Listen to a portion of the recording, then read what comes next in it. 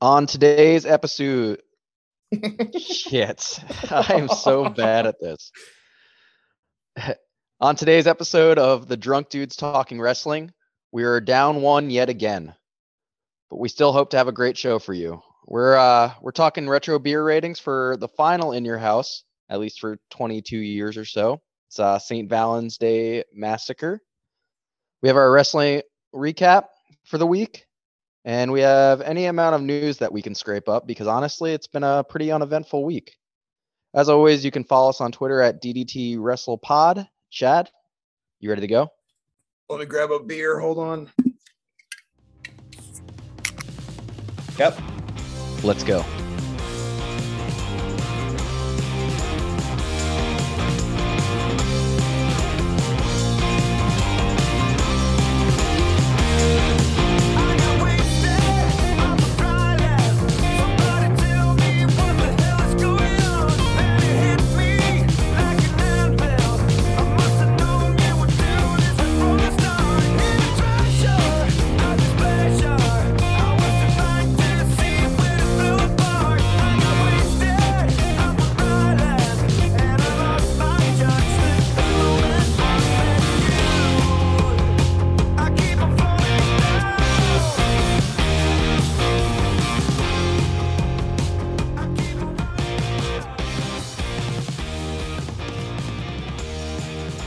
Welcome into episode 52 of the Drunk Dudes Talking Wrestling. I'm Joe. I'm joined by Chad. Unfortunately, Dylan. Unfortunately, Dylan couldn't be here with us this week because he's got some family obligations. And honestly, I don't know when the next time we're going to see him is. He's got a really busy couple weeks.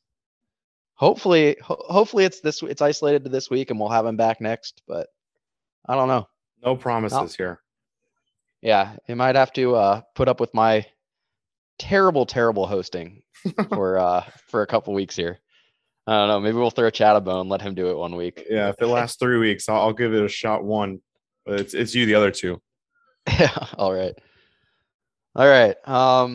So I guess we'll get started with the little bit of news that we have, if you could even call it that. So the first one is they announced a big arena show in the UK, which is I think the first like really big UK event in decades. What did they say? It was Cardiff, Wales that's hosting? Yeah, it's I don't have it up right now, but it's some big arena there. And sure it's a soccer stadium or something. Yeah. I saw that Drew McIntyre tweeted out that when he won the WWE championship a couple of years ago, his goal, and I don't know if he actually helped at all or if it's the money and it's Vince, but he said his goal was to help bring a big show to the UK, and he's happy that WWE has gotten there. Yeah, it's probably pretty big for the big European and UK brand people. I mean, some of the NXT UK guys that have come over, I'm sure, are going to be very stoked for the big UK show.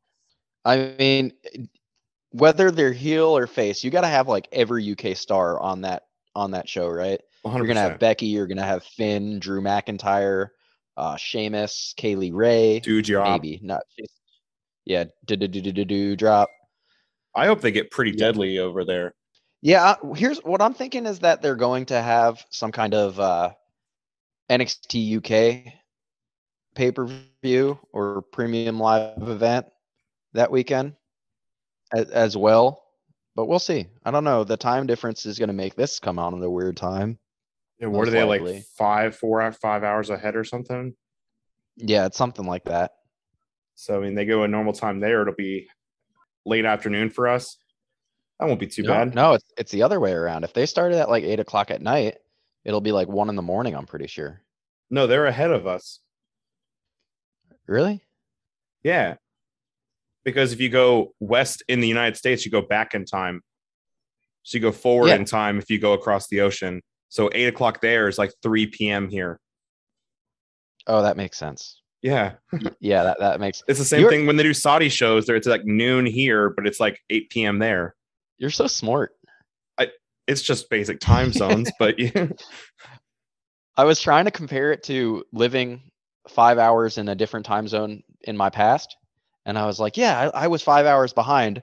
So But you were in Hawaii. I guess if the other way, you're 5 hours ahead, but I was left and the East normal and time west, zone. left and right, Yeah, same thing. yeah. It's yeah. those are words that people use sometimes. East, west. We say left or right because I'm visualizing a map in my head right now. Yeah, I guess I was east and I was comparing to west, which is actually the Eastern time zone. And I'm rambling now, but now I'm east or now I'm west on the Eastern time zone. I don't know. I have no fucking idea where I was going with this. Dylan can just call this the time zone episode. Yeah. Yeah. That's for you, Dill. Joe doesn't understand time zones or directions. Or that you're supposed to call it east and west and not left and right. That's what I meant by directions, Chad. All right. Other than that, got some rumors this week, and the weirdest thing. So before I say this, I thought about this earlier this week, and then I came home and I read an article about this online. So I just want to say this is my original thought that was amplified by like Sean Ross Sapp ruining more things. Oh, he's the worst. He really is. And those things are apparently there are internal plans right now to have Cody win Money in the Bank on July 2nd, and they're going to have a big show on July 4th, not to be confused with The Big Show, Paul White. They're going to have a big show on July. Yeah, spoilers. They're going to have a big show on July 4th, and the plan is to have Cody cash in there. Now, with a leak like that happening, they might change it, but I think it's just going to be looked at as speculation because honestly, that's probably just speculation that people are saying is fact. I think I agree with the internet on one aspect of this Cody Rhodes thing that makes this seem very plausible is that he is so over with the WWE universe right now that I think it would be easy if they wanted to move up how quickly they put the title on him. Yeah, and that's why it was in my brain that he was going to win Money in the Bank. And then I saw on the internet that this was a leaked internal plans.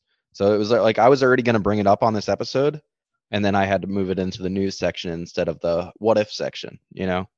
So I could see it happening. I hate how we're like the WWE seems to be falling into this rut though, where if they don't trust somebody to be a big time guy, they'll just give them a win using Money in the Bank instead of promoting new stars with Money in the Bank. Why not just give Cody a clean win and promote, I don't know, one of your NXT call ups or promote someone mid card? I don't fucking give it Austin Theory, someone like that, someone mid card. The Money in the Bank like they used to do. You know, that's how we made generational stars. Dolph Ziggler was made by the Money in the Bank. Yeah, I agree with you, but I also think it's if you look back at Cody Rhodes' past in WWE, I think that this could be potentially good storytelling to his past bout in Money in the Bank all those years ago. No matter what happens, at some point, I really want Cody Rhodes versus Drew McIntyre, and I want the belt to be involved. Yo, you use a belt to hold up your pants. It's called a title. I know. I'm purposely doing that. That was my favorite part of Raw. We'll talk about that again. But yeah, I really want Drew versus Cody at some point because they were tag team champions together when they were both prodigies. And I really need that to happen at some point. Yeah. Last piece of news. There was one other thing I wanted to say, and it was it was just sorry, it wasn't that important. It was just that like going back on the Cody Rhodes in the Money in the Bank ladder match. Think about the last ladder match you saw with Cody Rhodes and how good that was, and then tell me you don't want to see him. The 5-star quality Sammy Guevara versus Cody Rhodes match. Mm-hmm. Oh boy, throw some fucking bona fide fucking stars in that match, and holy shit, Money in the Bank might be really fucking good this year. Yeah, absolutely. And it's a stadium show in Las Vegas, so yeah, I think it's at Allegiant this year. Yep. So yeah, it has all the potential to be good again. Because honestly, Money in the Bank used to be my favorite pay-per-view in the past couple of years. It hasn't really held up as much. Actually, this past year was pretty good, right? Yeah, the men's was good last year. The women's wasn't overly great last year, but the men's was good. Yeah. Big E won. Yeah, that was actually really good. I take that back. Yeah, that was a good match. speaking of good matches, the last little thing I wanted to talk about is not necessarily news, but it's hype. We've already kind of talked about our hopes to see Rock versus Roman Reigns at WrestleMania next year. And there were two shows this week that kind of added a little fuel to the fire. The first was Young Rock, and it's the first time we see a young Joe and Anoy, or whatever, however you say the name. Honestly, I don't know. Young Roman Reigns in the show, and he goes up to the Rock. He's like, "Dewey, wrestle me," and he says, I wrote it down because it was so good. He says, "The world's not ready for that yet. A match that big can only happen at WrestleMania." And then in WWE Evil, there was a clip of a guy saying that The Rock was the greatest Samoan wrestler of all time, and that the only thing that could really put him on that not Samoa Joe, Roman Reigns on top is yeah, we got a lot on Samoa Joe this week.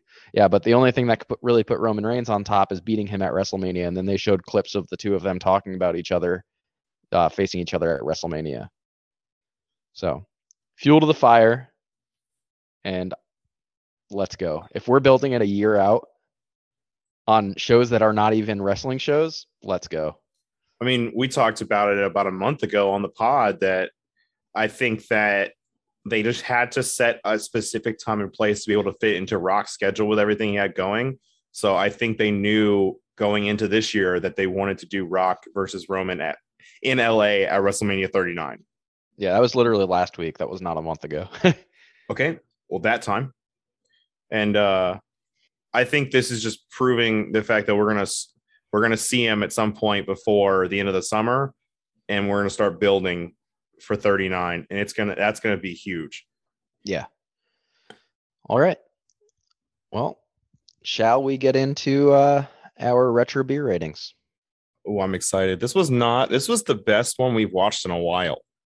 The beginning of it was so bad, but hold on. I agree with like the first three matches are bad, but like the Triple H match is good. The Rock match was good. The finish is cool. I didn't think the D'Lo versus Jeff and Owen match was bad. Yeah, I don't know. It was just I didn't love the D'Lo, and I don't know. Maybe I'm just still not liking Mark Henry and D'Lo Brown just yet. I like Mark Henry eventually. Man chocolate. Sexual chocolate, yeah. All right, getting into it. First match of the night was Goldust versus the Blue Meanie, also known as Blue Dust in this match. He wore pajamas that were spray painted blue that constantly got wedged up his ass. Yeah, this match didn't even make me laugh. It was there for comedy, and I was like, just not having it, dude. All 3.5 minutes of this match to open the show. It was so cringy. Are you ever a Blue Meanie fan, or were you ever a Blue Meanie fan? I've never been a fan of any of the NW or the Blue World Order stuff kind of ever. I've never really found any of that overly comedic. But then again, we kind of missed the NWO era, you know? So yeah. It's probably funnier looking back on it if you had watched the NWO and you could see the comedy in BWO, but Blue Meanie as a person is just not a funny thing. Yeah. Oh, we skipped intro. We skipped signs. Oh shit. See, this is why we need Dylan. We're all confused. Yeah, so we'll just finish this. It was not a match. It was barely a match. Goldust won, and it got a half a beer. And that's being generous. Yeah. It was somewhere between a quarter and a half. The only thing I have written on my for a note for this is so bad, and I underlined it to emphasize. The only note I took was Blue Dust is actually Blue Meanie. Yeah. So now we're gonna rewind a little bit and pretend that we did not skip over signs. And we'll start. And first off, I'll start by just saying the sign that I saw the most by volume is were signs that were calling for Jerry Lawler for mayor. And I looked into this. He actually did run for mayor and came in third for in the running, but only got 10% of the votes. I did realize it was his hometown after I started seeing all the signs at the very beginning. There was Lawler for mayor, Lawler for president, Lawler is God. They love Jerry Lawler here. What was this, in Memphis or Nashville? It was in Memphis. Yeah. Hometown. Yeah. Can you imagine Jerry Lawler as a politician? Absolutely not. But it's not the only sexist person we've had in the world be a politician recently. So not an overly shocking thing. It would probably work out just as well as Donald Trump did. The comments he's made that we have found already. Oh my land! I mean, we could kill this guy's campaign with just the 52 weeks of retro pay-per-views and commentary we've done on Jerry the King Lawler. Yeah, not even 52 weeks of pay-per-views. It's because we've had our own stuff to watch, like Modern Wrestling. Yeah. Well, we probably watched 15 retro pay-per-views by now? 15, 20? Yeah, probably more than that. On the first half of the year that you weren't there for, we watched a lot of retro beer ratings. We used to do 3 segments every week. Yeah. Like even if there was a pay-per-view, we would still do a retro pay-per-view. It's so much. I'm glad we don't do that. I'm really glad we don't do that too. All right, what else you got for signs other than Jerry Lawler stuff? Let's see. I got China is my father. Oh, you haven't got that one. By you. Will wrestle for beer. Damn, that was a good one. I had that too. And my other favorite one associated with that was been drunk since 316. Damn, I really didn't think you would see that one. Yeah, I had that one as well. I really liked that one because that was the first time I'd seen the 316 used in that way, like as a time. Yeah. No. That's all the signs I have. I have 2 more that I think are pretty good. I have a bunch, but I'll keep it to the good ones. I Want PMS because your favorite tag team, was called out. Yeah. I know you love the concept of PMS. And then the World Whoop Ass Federation was a good sign. It was that's very prevalent during the Austin match. Yeah. Yeah. All right.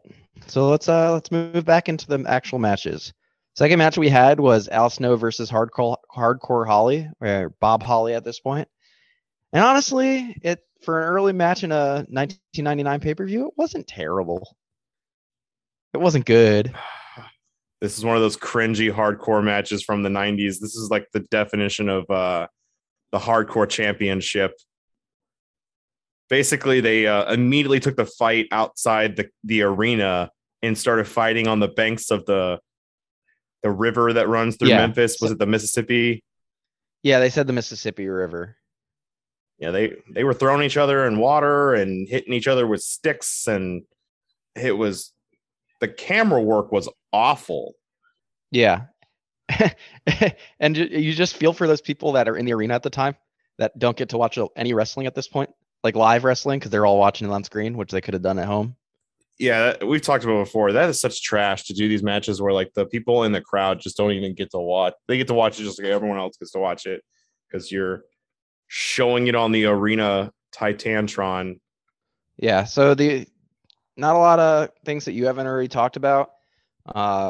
They wrestled outside. They hit each other with litter, and that's the only actual note that I took from this match was that there was a lot of littering in Memphis, Tennessee. Yeah, the behind this arena was just all sorts of trash. Yeah, that's terrible, guys. Hopefully they've cleaned themselves up since then, because that is Memphis. That's a disgrace. Yeah, there was like broken signs and broken barriers and all sorts of craziness.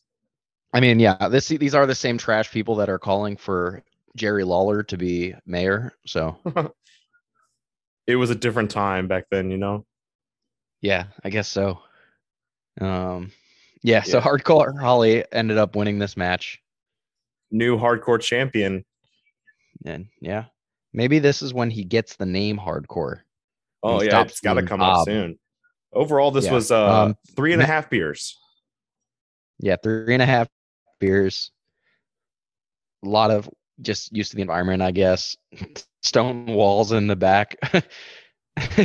Just anything they could throw each other on. Or in. Very long for a hardcore champion. Yeah, it did go on for a really long time. Did you count them throwing each other in the water as use of the environment? I did. I don't think I did, which might be why you got more than me originally on this. It's fine. I counted it because it's literally the environment. It's like the most Yeah. literal use of the word environment we've ever used. That's fair. This match only went on for 9 minutes and 58 seconds. But No way. that's what it says. It felt like it was like 15 minutes of throwing each other into trees and rivers Yeah. and trash. That is what it felt like. It do be like that. God, it was long. Yeah. But 10 minutes or 3.5 beers. The next match was the Big Boss Man versus, I guess, one of the acolytes. Is that what they were calling him? The Or ministry. the acolytes. The acolytes are part of the Ministry of Ministry. Darkness. Yeah. Okay. So yeah, the ministry, which is Undertaker's faction, which is pretty huge at this point. I have it as a note written somewhere, who the members of the ministry are. Yeah, that's a lot. But right from the top of my head, it was the acolytes, Viscera, I guess this guy, Midian, and then it was The Brood, all three of them. all three of the Brood. Yeah. Plus the Undertaker and Paul Bearer makes it like what, 10? Oh, there it is. Yeah. Yeah. Ministry is Brood, APA, which I called APA, but now I know that they're the acolytes. Viscera, Undertaker. Yeah. And Paul Bearer. That's like a 10-man faction. That's like the Dark Order big. Yeah. So I got into this match and Midian looked really familiar. Do you know where we've seen Midian before? No. You know who Midian's alternate personality used to be before he was Midian? Elias. No, that's Ezekiel. Phineas J. Godwin. He's one of the Godwin brothers. Yo, hold on. Because we've talked about the Godwins showing up as different personalities before. Yeah. They were the tag team that was with Jeff Jarrett. Yeah. And now he's Midian. This guy has changed his personality 3 times since we started watching these retro pay-per-views. And the Godwins are former champs, man. And so soon after, they just changed them entirely. Not to mention, he was terrible in this match. I've realized immediately why I've never seen a Midian match before. Yeah. Southern Justice, that was their name. Yeah. We saw them like one pay-per-view and then it was over. Huh. Midian. That's crazy. He looked familiar. I looked him up and I was like, whoa, that's Phineas J. Godwin. Crazy. They I guess they were just really just jobbers that got a title run one time. And it's crazy because when I think of them as the Godwins. But then later, like, they're just totally different, just background characters, I guess. Yep. This match had a boring chant from the crowd. Yeah, multiple times. They were right. I wrote that down too. Yeah, this was bad. Big Boss. Sorry. I'd like to see if I watched the weekly wrestling at this point, if I would actually enjoy the Big Boss Man character. But anytime I see him in the ring, I don't really enjoy it. He was throwing punches that looked incredibly real in this match, and I thought for sure he was actually hitting the shit out of Midian here because they Fidian Godwinian. That you could like hear them, and I was like, I should not be able to hear that, but I could, and that was like instantly like I'm pretty sure he's actually hitting the shit out of this guy. Damn. It's probably the only entertaining thing in the whole match. Except for the 0.75 beers we got to drink. Yeah. And Big Boss Man ends up winning this match. It was not entertaining enough to waste 3/4 of a beer on. No. Not really wasting as long as you keep it down, though, right? You're still getting drunk. Good point. Yeah, and then after the match, the rest of the ministry came out. which we now know is freaking huge, and beat down the Big Boss Man a good amount. Did we say 0.75? Yeah, we did. And Big Boss Man won. Cool. I spilled beer all over my last couch or over on my couch during that last little match because Walter was being a dick. Walter's here, and he was asking to get off the couch so he can drink water. He could also jump off the couch by himself.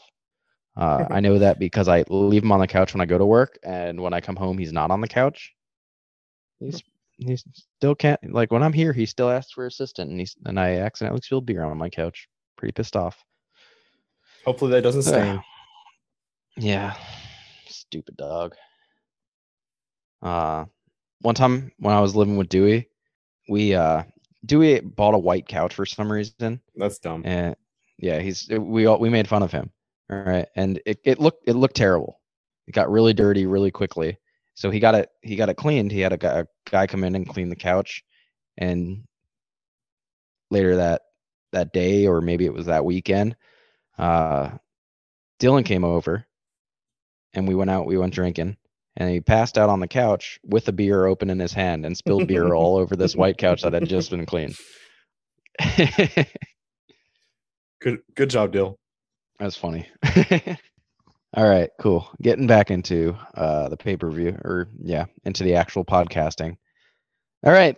So next match we got Mark Henry, who's now in full-blown sexual chocolate mode, and he's with his buddy D'Lo Brown, and they went up against Owen Hart and Jeff Jarrett, who I guess were the tag team champions now.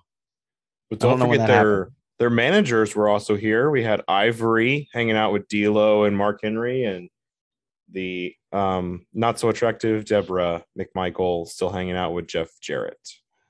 Yeah, I guess Ivory debuted probably pretty recently. Yeah. On like the Raws before this, because they talked about how she had been there, but that she was also new.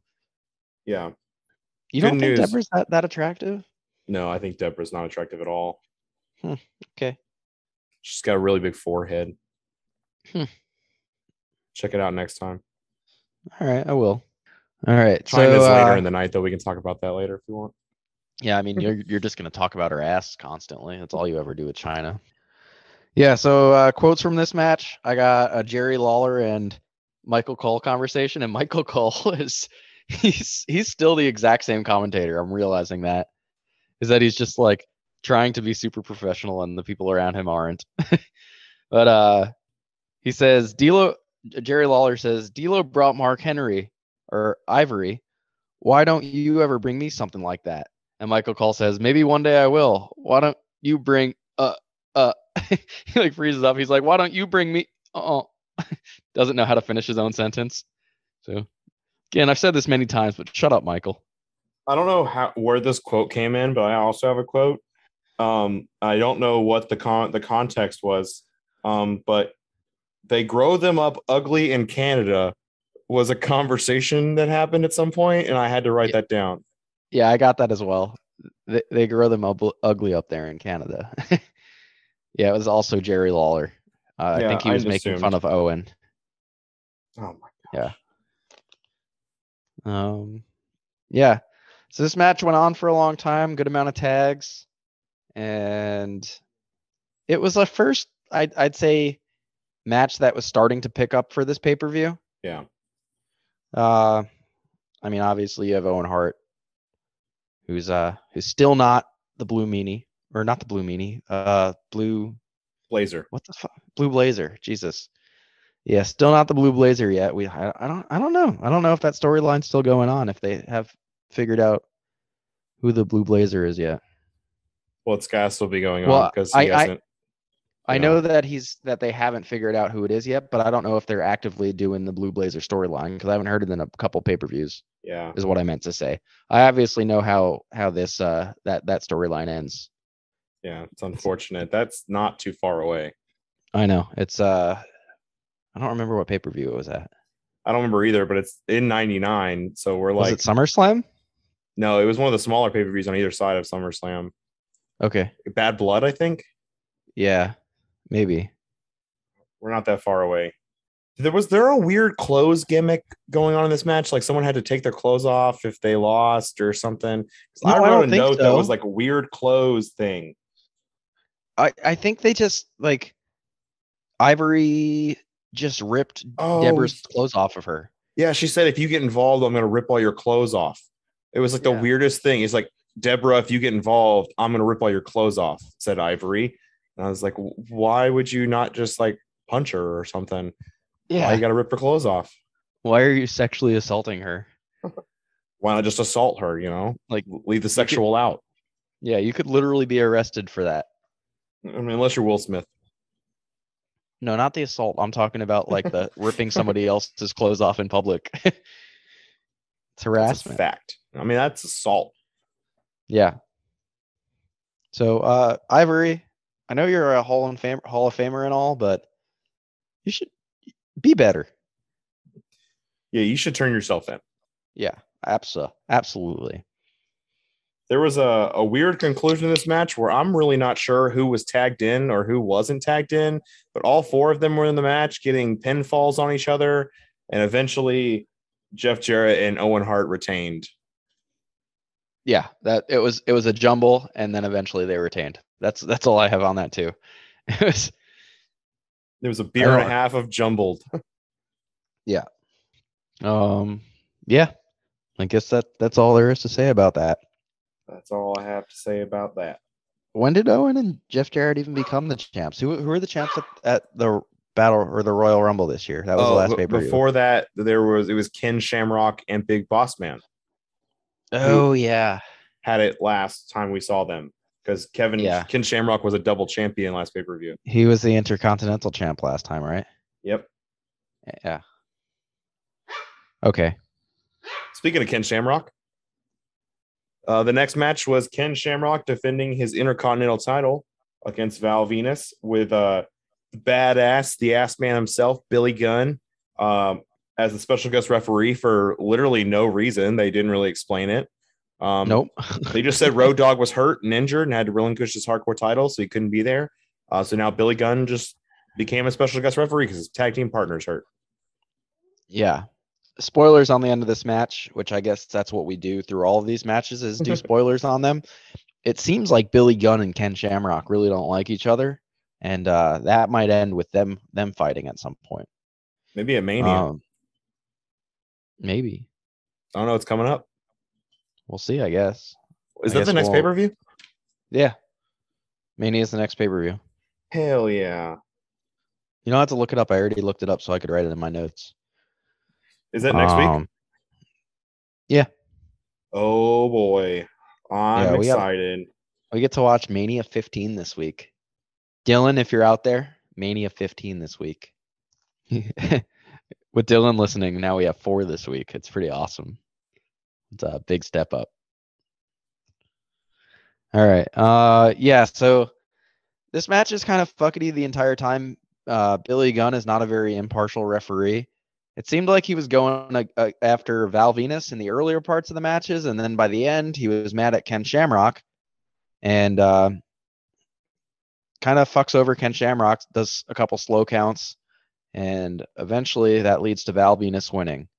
Background story before this whole match, the reason that this match was even a thing is Val Venus in his journey of I guess being promiscuous starts hitting on Ryan Shamrock, who is Ken Shamrock's hot sister.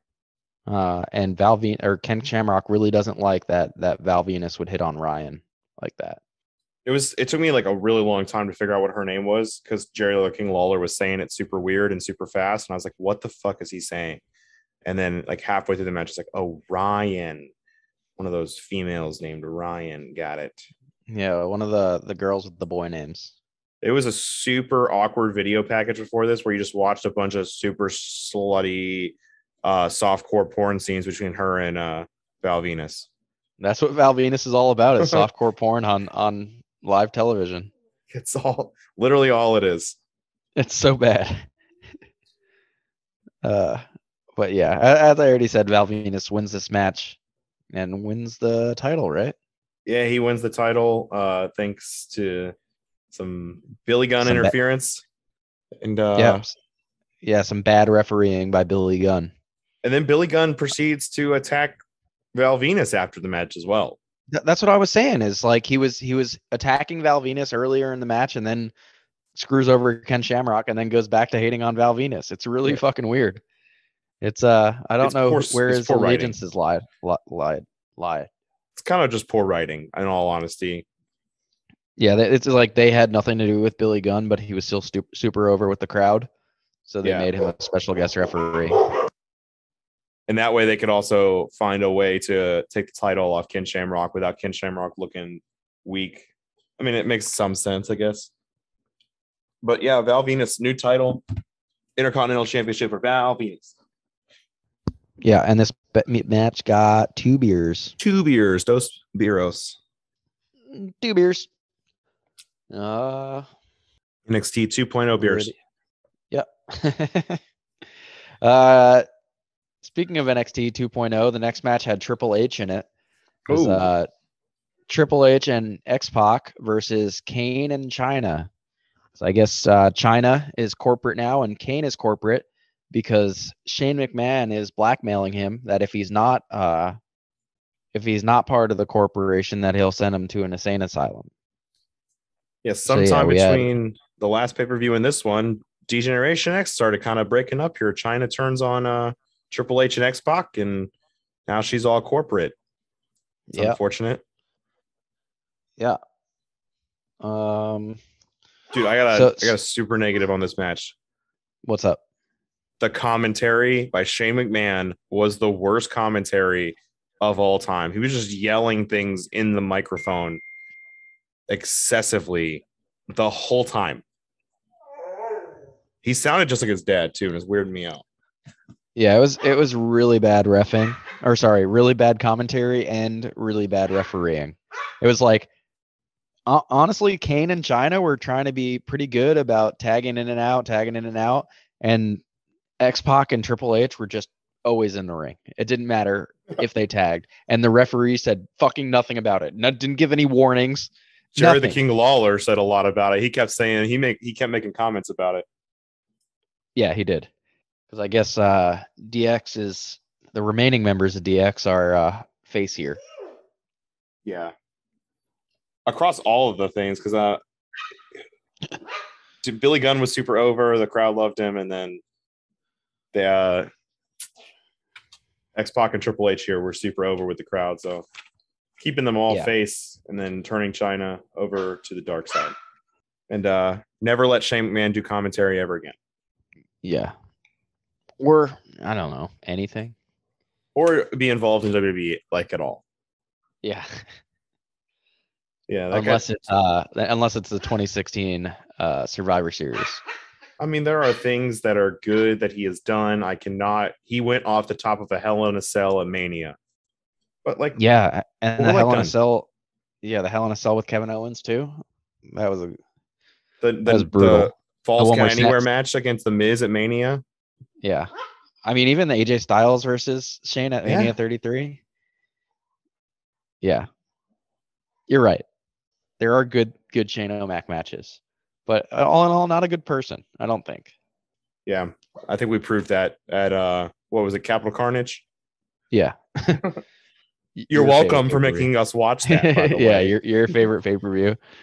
Yeah, so Kane and China win and get 2.25 beers when they beat Triple H and X-Pac. There was some wonky shit here where they got out of the ring and X-Pac got kind of thrown into the back by Kane. Kane comes back down, choke slams.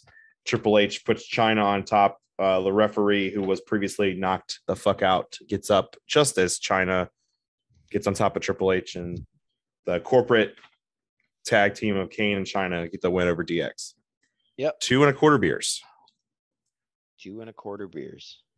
Good match. I really enjoyed this match.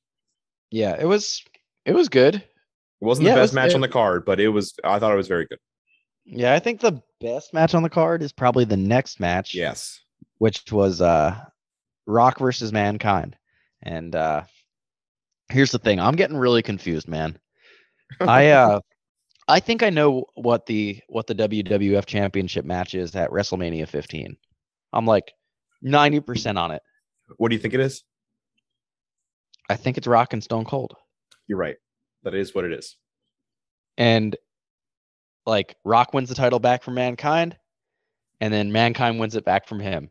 And then I get to this pay-per-view, I was like, all right, Rock's gonna win, and then it goes to no contest. So I guess there's gonna be one more match where Rock finally wins the title back. It's that weird like 90s thing that WWE was doing here where they were using the pay-per-views to promote stuff that they were going to do on Raw. Yeah, which is my brain isn't wired for that. Yeah. Because of the way like the pay-per-view is the big deal now. Raw is used to build WrestleMania, et cetera, et cetera. This did help them win the Monday Night War, was building Raw to be this huge thing. Every week you were seeing title changes, for fuck's sake. I mean, yeah, Rock and Mankind traded back and forth on Raw here for like 2 months. Yeah, exactly. So yeah, even though I like it's backwards because I know where we're gonna get, but every time we get there, I'm like, am I right? Is this that famous Rock and Stone Cold match? Well, one of them anyway. One of them, yeah. Yeah, they were great together. Yeah, I'm pretty excited to watch that. This was really good though, and there's 2 back-to-back spots that I thought were just disgusting. They were both on the table, and Rock flipped Mankind over his back, and Mankind misses the table, and his head hits the table, and his legs hit like the timekeeper's table, and it was disgusting. Michael Cole looked like he was traumatized watching it. Yeah, there was this match got a little silly at some points. Like Rock was down on the ground, like in the middle of the ring, and he couldn't get up. It was I don't know if we said it, but this is a false count anywhere match. It was Last Man Standing. Last Man Standing. Yeah, sorry, brain dead. Yeah, so it was a Last Man Standing match. So Rock is on the ground, Mankind is up and standing, and he starts going for the People's Elbow. He bounces across the on the ring rope, runs across, bounces on the other ring rope, and then he's going down for the People's Elbow. And Michael Cole says he's going in for the Mr. Elbow, and then Rock gets out of the way and he stands up, and Jerry Lawler looks at Cole and he's like, "Did you just call it the Mr. Elbow?" Like Jerry Lawler was even upset he had to do with Michael Cole. Yeah. Yeah. Damn it, Michael Cole. Still going strong. And it's crazy. Like how different Michael Cole's career in WWE, WWF could have been if Jerry Lawler, or sorry, JR hadn't had that stroke at Capital Carnage. Yeah. Like he was a shitty backstage interviewer, and then JR has a stroke, and they're like, all right, who do we got? And Michael Cole was the guy, and now he's still the guy. Just imagine like today, if someone had that happen to them, they would throw Kevin Patrick in there. Oh my God. That was like a couple years ago on Raw where they just ran out of all their commentary team because I think Jerry Lawler was at the end of one of his little things, and they put like Dio Madden, who ended up being and Samoa Joe. Like Dio Madden, Samoa Joe, and I think Renee.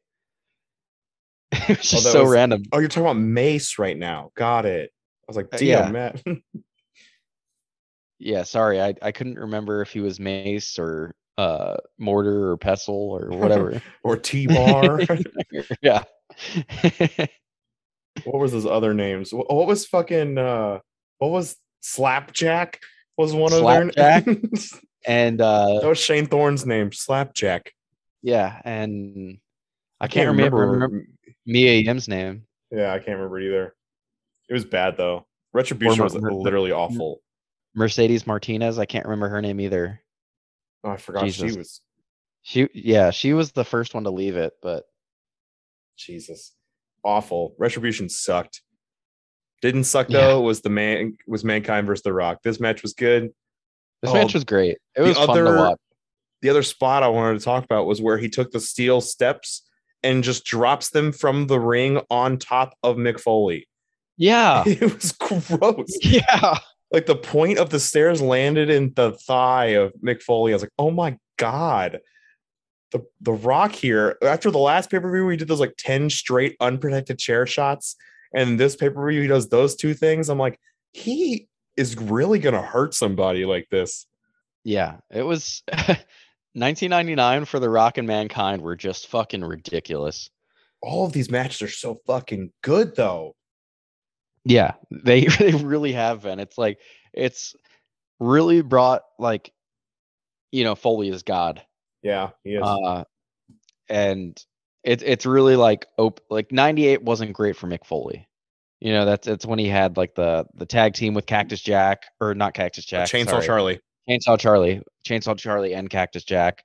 They did have the Hell in a Cell, the first ever Hell in a Cell that year, which was awesome. Yeah. But then there was a lot of Dude Love stuff as well, which I'd say Dude Love is probably number 3 of the 3 faces of Mick Foley. He's fun to watch. Easily the worst. Yeah, he's fun to watch at times, but he had that like kind of split personality thing where like from one pay-per-view to the other pay-per-view, he was one or the other. And now he's like straight up Mankind, and he's just killing it. Like and that Hell in a Cell was probably the start of it. This is easily the best time in Mick Foley's WWE career was this year, between like the stuff late in 98, the stuff early in 99. Like this is by far his best time frame in WWE. Yeah. I think we said it, but this got 2.5 beers. 2.5 beers. I don't think I don't think we did actually say it. I got 2.5 beers, and it ended in a double countout. So the title stays on Mankind, meaning that some point on Raw between now and WrestleMania, Rock's got to take the title back and become a three-time champ with it, like within 6 months. Within 6 months, within 3 months probably. Maybe 6 months. Still like pretty fucking green and new to the company, and he's already a 3-time champ. Well, he won it at Survivor Series, and then he walks into Mania with it. So that's definitely 6 months gap. Yeah, it's about 6 months. November to April. But like he debuted at Survivor Series the year before that. Yeah, 98, right? 97. 97. Okay, yeah, 97. And then a year later, he wins the title. Yeah. And then a year and a half. A year and a half. In a year and a half, he's a 3-time WWF champion. It's because he's the best of all time. Yeah. The boat, like Natty. Oh my God. By the way, we got Reckoning and Retaliation. Oh my. Reckoning was Mia Yim. Oh Jesus. I was like, what are you talking about? Oh, we're still on the Retribution thing. Yeah, I looked. We got to add that to the things that we hated. It's like Jinder Mahal's title reign, Retribution, the Hell in a Cell with Bray Wyatt. What's the other one we always bring up that was super bad? I don't know. We must have forgotten it. What have you already said? Jinder Mahal and the Hell in a Cell match. That was terrible. Well, I must guess not have been that bad. Yeah. It's been replaced by Retribution. Huh. That's embarrassing. Yeah. Damn it. Jinder Mahal. Hell in a Cell. Jesus. There's always a third one that we bring up. Yeah, Otis. Was it Otis winning the I would say that's one of my least favorites, but I might be alone in that one. Yeah. Okay. I guess we're moving on. Moving right along to the main event. Yeah. Which was so fucking ridiculous.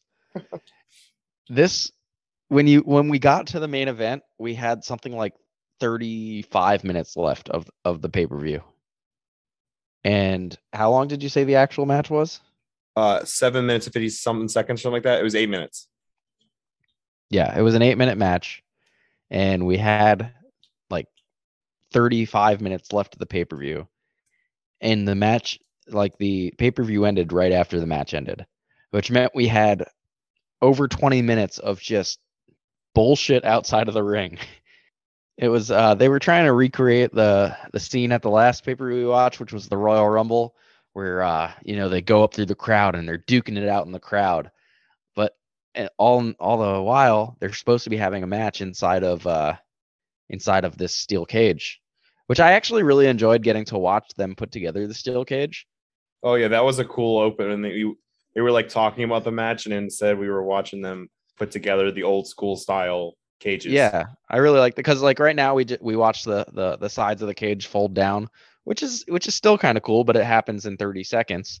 Where this one, like as they were introducing the match, we watched the ring technicians, I guess the ring generals. No, no, the ring technicians like. More to come on that later. Yeah, go and put the ring together. That was kind of cool. I liked it. It's not the same at all as the modern cages. No, it took like 10 people lifting a giant panel of the ring of the cage up into place while one guy on like the ring ropes. Super dangerous, by the way. This guy had like no fall protection, and he was just like climbing on the ring ropes with a giant metal bar, like trying to like. What are you gonna took this giant metal steel cage half or side and like put it in place, and I was like, dude, that guy's gonna fall and he's gonna get hurt. What are you gonna call Osho? Like, yeah, I'll call OSHA on these requirements. Yeah, yeah, and then Mr. McMahon comes down, and eventually, Stone Cold Steve Austin also enters and comes down, and in that, after that, Mr. McMahon would not let Stone Cold into the ring, into the cage. He just keeps on swatting at him, and then Stone Cold tries to climb into the cage. And Vince McMahon climbs into the cage and hits his hands. He says, "No, this is my cage. Don't come in here." My cage. It's not for you. And then Stone Cold's like, "I really want to come in here. We're supposed to have a match." Mr. McMahon says, "No." And then he goes over to the door again.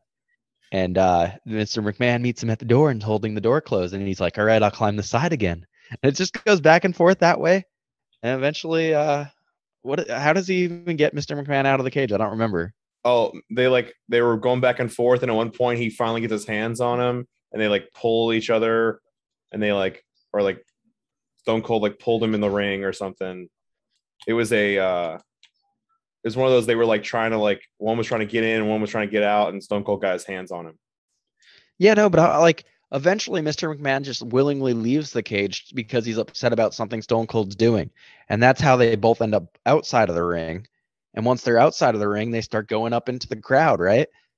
And just like duking it out in the crowd. And then they do that for a long time. And then there's a table spot. And then finally... Oh, the grossest table spot. McMahon bounced off the side of the table and then it like broke underneath his weight. He hit like the edge and it was gross. Yeah, it was pretty bad. And then he got carted out of the arena on a stretcher. Oh, yeah. And then Stone Cold goes and grabs the stretcher and throws him while he's on the stretcher. Because he's got to beat Mr. McMahon because of his own agreement that he made. Like Shawn Michaels already said that he had the match at Mania, and he made his own agreement that he was going to beat everybody in the corporation to get a match at Mania. So in order to keep his promise, he goes and tears Mr. McMahon off the stretcher, tears him into the ring, and the match finally starts 20-something minutes later. It was a really entertaining 20 minutes before a pretty slow 8-minute match. There was McMahon bleeding. There was the big table break. But the real big moment of the match came near the very end. Yeah, there was a really big showing at the end of the match. Who was the that, monster? Joe? The monster.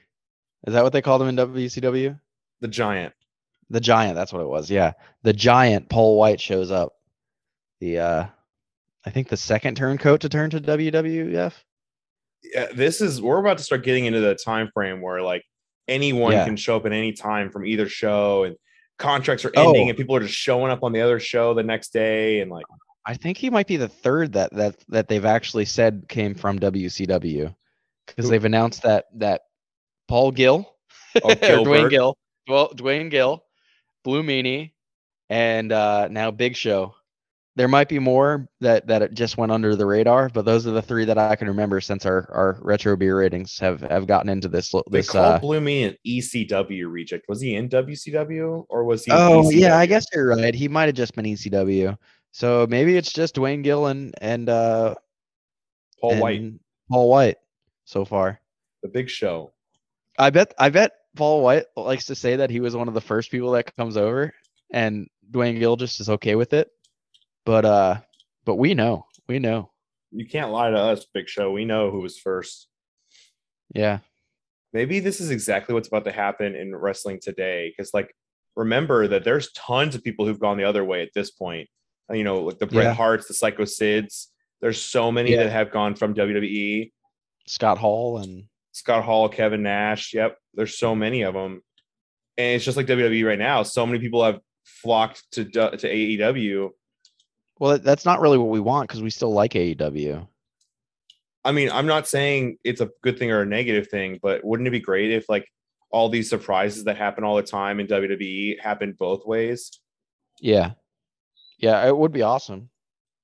Like, what if just random surprises showed up on SmackDown or Raw every week and it wasn't Ludwig Kaiser? It was, I don't know, some AEW pillar or something. I mean, hold on. That's not really fair because we actually do like Ludwig Kaiser. Yeah, I'm just saying it was really not a great surprise, you know? I want like a big WWE shocker on a Monday Night Raw. Yeah, fucking Sammy Guevara, MJF, like. Yeah. Imagine the pop if like an MJF showed up on Raw. That's what WCW and WWE on Monday Night War was like. You know, we really might. You turn it on and you get like unprecedented time. It's gonna be just like that. I hope. I really do. But we should delete social media. Sean Ross Sapp will ruin them all. Get rid of Twitter. We should really do all that because goddamn, Ross Sapp will ruin every single one of these. Yeah, we might be in an unprecedented time in wrestling history, but it'll probably be all ruined for us. I don't know. Samoa Joe showing up on Ring of Honor was shocking. You know, and no one ruined that. Yeah, that's true. I just don't know if WWE will be able to find someone who will they be able to do the same thing? Keep it so quiet that no one will ruin it ahead of time. I mean, they definitely didn't do with Cody, but Cody is one of the bigger names in wrestling. He was the face of AEW. Wow. I'm still fucking in shock right now. Like Cody Rhodes being at the first press conference being like, I worked with Tony Khan and now we're starting a wrestling company. I'm still in shock. And he said it on Monday Night Raw. It's the one thing he's always wanted to do. He couldn't do over there. So he's got to do it here. So here he is again. Yeah. It was an easy decision, he said. Yeah. Ugh. All right. Stone Cold ended up winning this match. Oh yeah, back to the match. Mr. McMahon was pretty beaten down throughout the entirety of this. And as we talked about, Paul White debuted, and we had a Spanish announcing table break. So this match ended up getting 4.25 beers for a total of 17.25 beers for the pay-per-view. 17 and a quarter. A pretty good in your house. You know, some of these in your house have been pretty bad when it comes to beer rating. 17 and a quarter is not terrible. Yeah, I mean, they had to go out in a bang, you know? It's the last in your house, so, might as well go out in a bang. I actually read about this, that it wasn't supposed to be the last in your house, that the first one after Mania this year, in 99, was Backlash, and it was supposed to be Backlash in your house, but after they announced it as Backlash in your house, they changed it to just Backlash after it had already been announced. Huh. Yeah. Interesting. It's kind of just an abrupt, like, let's stop calling them in your houses. Let's just call them Backlash and Bad Blood and Vengeance and all these other 1-word or 2-word names Judgment Day.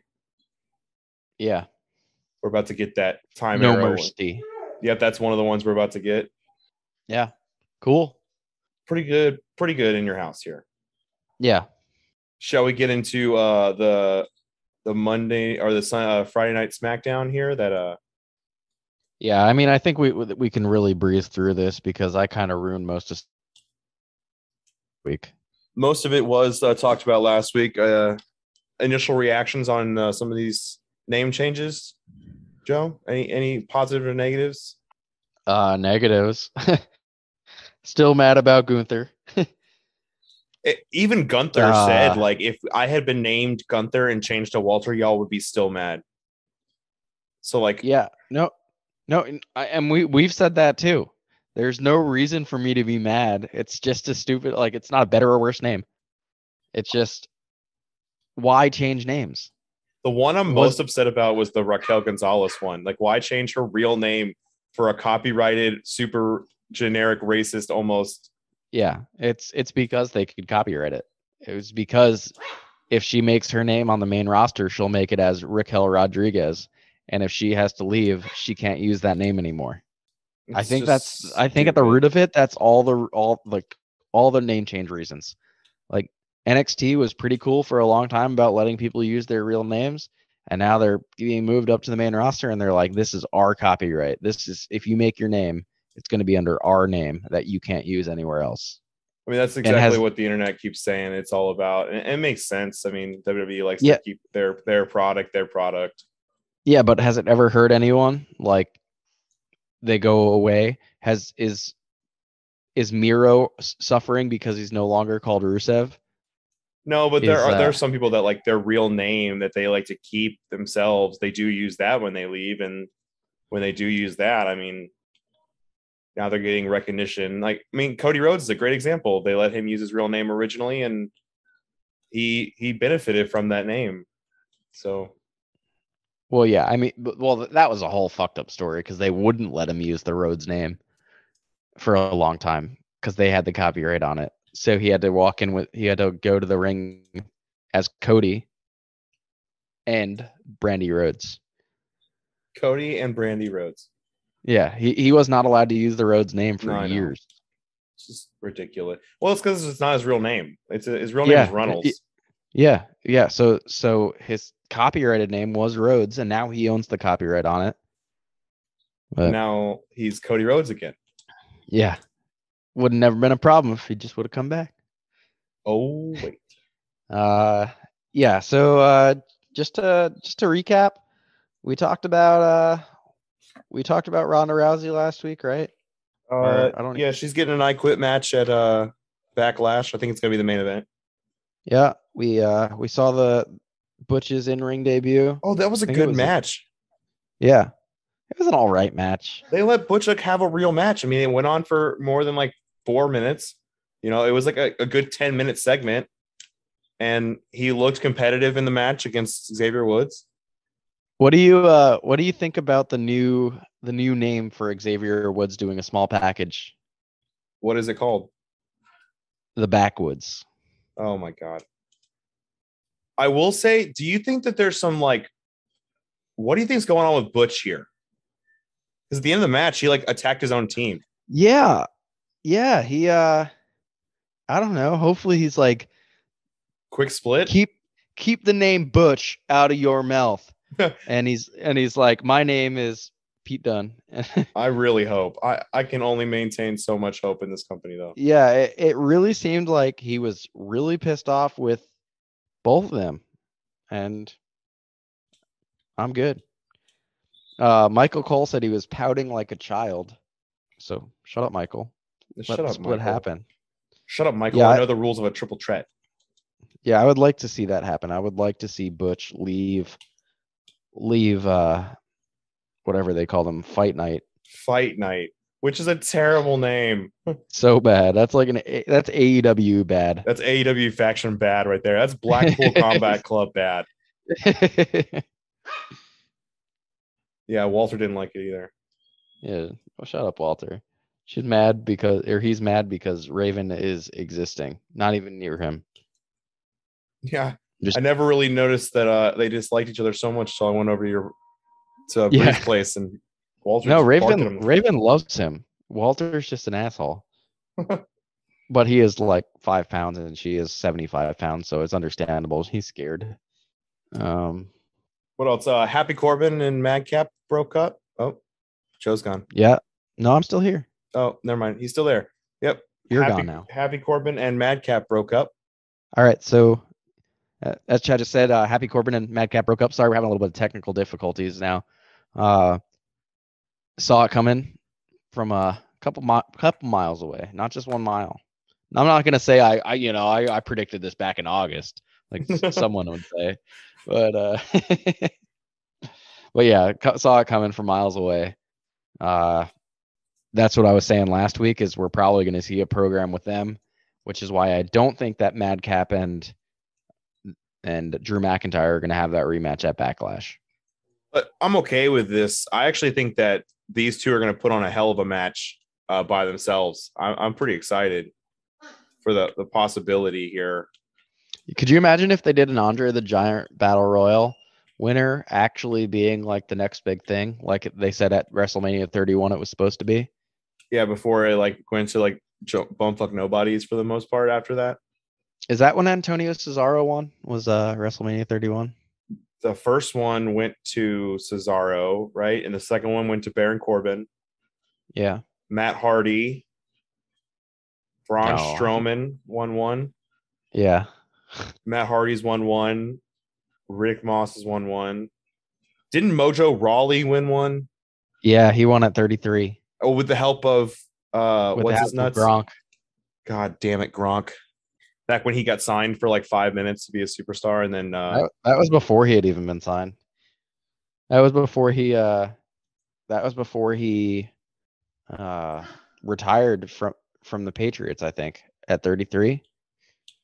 Before he came back with Tom Brady. Yeah, it was before he retired, which definitely means it's before he unretired and went to the Bucks. That's a good point. It might have been the year he retired, actually, but yeah, he didn't sign with WWE until he was the host of WWE. Oh fuck! God damn it! Yeah, I forgot he was the host of WrestleMania. Yeah, sorry, the host of WrestleMania. Yeah, cool. We're getting on a tangent. We've been going. That Lacey Evans promo was weird. Yeah, I kind of like the gimmick change though, honestly. Like it was pretty heartfelt. It was like real. Yeah. I don't know how to take it, but I'm hoping that it is something good. Yeah, so the only thing is like I think they were trying to like sell her as like I fought so hard, I'm a single mom, but I think the dad is in the picture. The dad is in the picture. Yeah. But like she went through like her childhood as a child of a single parent. That was like the bulk of it. They've kind of touched on that like when they were thinking about turning her face in the past, like back when she was Southern Belle, this fancy, the bougie, the whatever it was. Southern Belle, they kind of talked about it. But I think that she's actually going to be doing the face turn now. Yeah. They're not just flirting with the idea. But yeah, cool. And then we had a debut, or Gunther showed up with Ludwig Kaiser, which we already talked about, at the expense of, it was Sami Zayn, right? Yeah, it was at the expense of a fucking jobber. Sami Zayn went to a count out with Drew. Yeah. Okay. Cool. Yeah, they did have Walter chants the whole time, and then Pat McAfee called them Gunther chants on commentary. Yeah. I guess just to close this out, I ruined it last week, but looks like Shinsuke Nakamura is in the title picture, which is the first time since I think his feud with AJ Styles at 34, which is awesome. I think it'll be a one-off, but I mean, I'm glad we're giving somebody like that a one-off. Yeah. I think it'll be really good because Shinsuke is awesome. I think a smaller guy like Shinsuke can really bring it out of Roman. Yeah, I'm hoping so anyway. Yeah, so hopefully we get a good match out of that. Apparently Brock Lesnar's been removed from the advertisements for Backlash, so I guess we'll probably see that at Backlash. Yeah, I'm hoping that's we do Backlash there. We get Drew in like some small segment, and then we proceed with a few months of Drew and Roman here. Nice. All right, so that should just about wrap out SmackDown. Getting right into Rampage. Started off with a pretty good match, especially if you consider that QT Marshall was half the people in this match. It was QT Marshall versus Swerve That wasn't the Strickland. first match. Okay. That was the second match. And start getting right into it, starting with the second match. Yeah, sorry about that. I fucked that one up. My notes must be out of order, or I just didn't think anything of the first match. But I think that one was pretty good too. Yeah, Yeah. Danielson versus Trent opened the show. Yeah, I fucked up. That's what to say. Yeah. It's like, what the fuck are you talking about QT Marshall for? Yeah, sorry. So starting the show, Trent Beretta and Brian Danielson. God damn it. Daniel Bryanson. You do it every started time. It off. I do. I really do. And if you guys hadn't already predicted it, Bryanson's friend Danielson, by getting the LeBell lock. I hate myself, or the yes lock, if you will. And it was good. I mean, I think everything that we're going to be seeing with the Blackpool Combat Club is going to be really good. I mean, I like except the storyline. I just hate the name. Mm-hmm. I totally agree with you. I think that everything they're doing is great except the name. But we're dealing with Gunther right now, and we still like him. So I mean, I won't get mad at someone about a name. I'll hate the name, but I'll like the person, Braun Steiner. Yeah. Braun Breaker, you mean? Braun Steiner. I won't say that. All right. Yeah. So yeah, really well wrestled match. I think both these guys are really good. And yep. What's your honest opinion on Trent, like, best friends as a faction? I know you don't like factions in general. I think they're clearly breaking up the best friends here. Yeah, I don't really like them as a faction. Like, I think that they're kind of hold people back because they were that comedic team, and now they don't necessarily want to be the comedic team if they want to get pushed. So I think they are going to break them up. I think, like, it was Trent that was trying to keep them together, right? It's Chuck that's trying to keep them together, and Trent's the one that was like in that backstage segment, like, no, fuck Wheeler Yuta. That guy abandoned us. And Chuck was like, no, guys, we're all still friends. And Orange Cassidy just stood there. Yeah. Like Orange Cassidy will do. So, yeah, well, I guess we'll see what happens with that. Definitely going to be more fallout from best friends and Wheeler Yuta specifically. Oh, yeah. But now, I guess we were already talking about it. QT Marshall and Swerve Strickland. Swerve's great in the ring. We've known it since 6 months ago when he was in WWE. I could have told you in August he was really good. Yeah, I could have told you in like August that he was a good wrestler, guys. Yeah, really excited to have him here still. He was the or QT Marshall was the Chris Jericho Sports Entertainer of the Week, and they did this weird like video package about that before the match. Okay. Yeah, I guess I might have missed that because I was watching the show on mute last week. So anything that was said out loud, I don't know. But anything, I was watching the match relatively closely, I guess. They have this like short little video package where it's like Chris Jericho and it's like, I want to introduce the next person before his match by announcing the Sports Entertainer of the Week, QT Marshall. And I was like, oh my god. You still hate the Jericho Appreciation Society? Yes. More to come on that. Not a fan. Good. All right. And then the main event, which was like the biggest newsworthy thing, is there was a great match between Jon Moxley and Wheeler Yuta. Holy shit, this was good. Yeah, some disgusting pictures to come after. Did you see that picture with Wheeler Yuta's head bleeding? No. You could literally see blood spraying from his head. No, what? Yeah. I don't know what they hit, but you could see blood spraying. Wheeler Yuta blood spraying.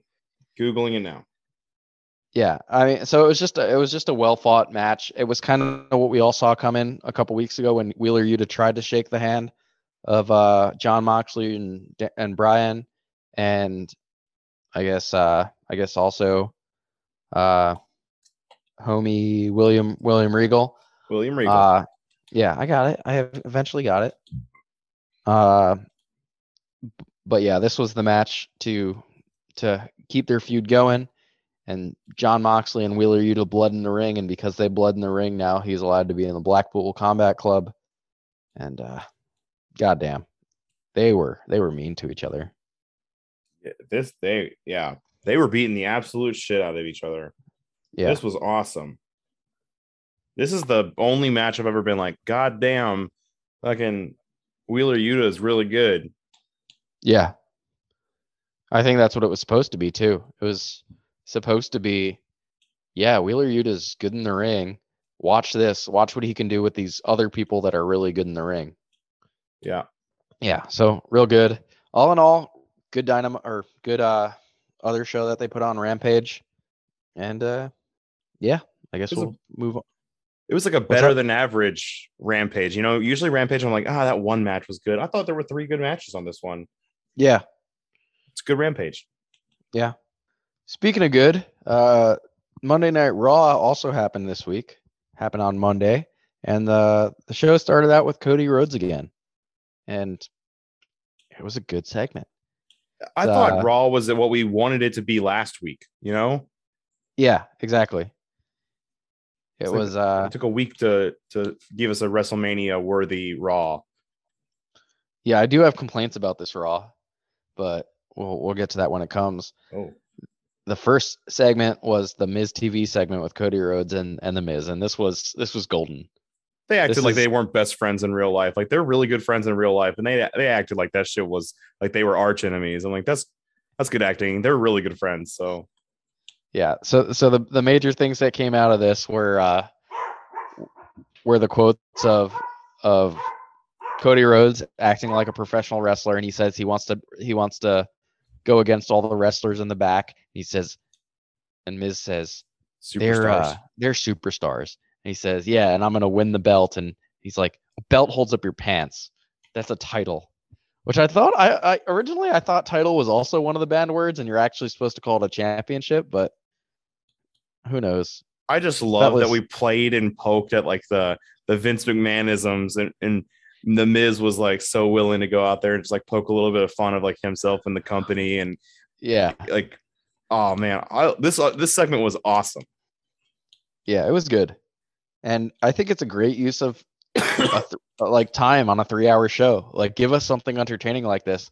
I understand that because you have 3 hours that you're not going to always have wrestling going on. Just make it something like this. Don't make it a fucking bachelorette party or a bachelor party that you're going to put the fucking 8-month removed WWE or Raw Women's Champion on. Yeah, I don't even want to talk about that. Was just terrible. But before the match, did you notice there was a change in the commentary team for this week?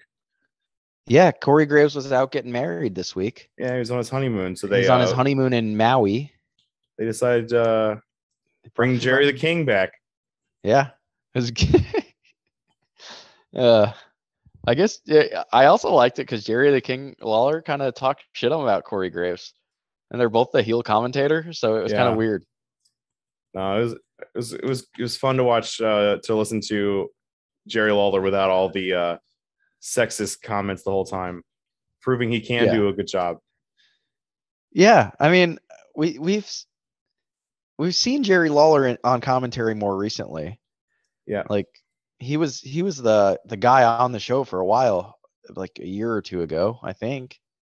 Maybe that was longer ago, but since WWE's gone PG, he has been the commentator, like on a weekly basis. Yeah, and he can do it, but in the 90s, he could get away with being a sexist piece of shit, sexist, racist, homophobic, xenophobic piece of shit. The phobics. The group of phobics. Yeah. I think the word is biggity. Yeah. Oh, yeah. Big old bigot. Yeah. So I honestly would not like, I don't think we're going to see more Miz versus Cody Rhodes in the next couple of weeks. No. We might get a long-term feud with them eventually, but I don't think in the next couple of weeks we're going to see it because we're building up towards this long-term feud with Seth Rollins. It was announced that they're going to have a match at WrestleMania Backlash. I have no idea who to pick. I have not a fucking clue who to pick. I'm gonna be honest. Unless something really changes, I'll just go with keeping Cody undefeated for a long time But until if he's you're gonna 50. win the title by going to Money in the Bank, doesn't it make sense for him to take like a close loss here?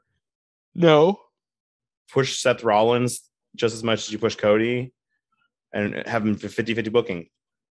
Your I don't favorite know. phrase. Even when there's one person who wins every time, 50-50 booking. Yeah, I know. I know. And yeah, I don't know. Well, I guess we'll see. Unless something really changes, I'm probably gonna go with Cody, Yeah, just because he's the hottest thing in wrestling right now. fact. Uh, Speaking of the hottest thing in wrestling, Veer Mahan debuted on Raw. this sucked. If this is what Veer is, which we always knew this was what Veer was going to be, which is the same exact thing he was beforehand, before he got drafted and went away for 6 months, Yeah. it sucks. He's the Great Khali 2.0.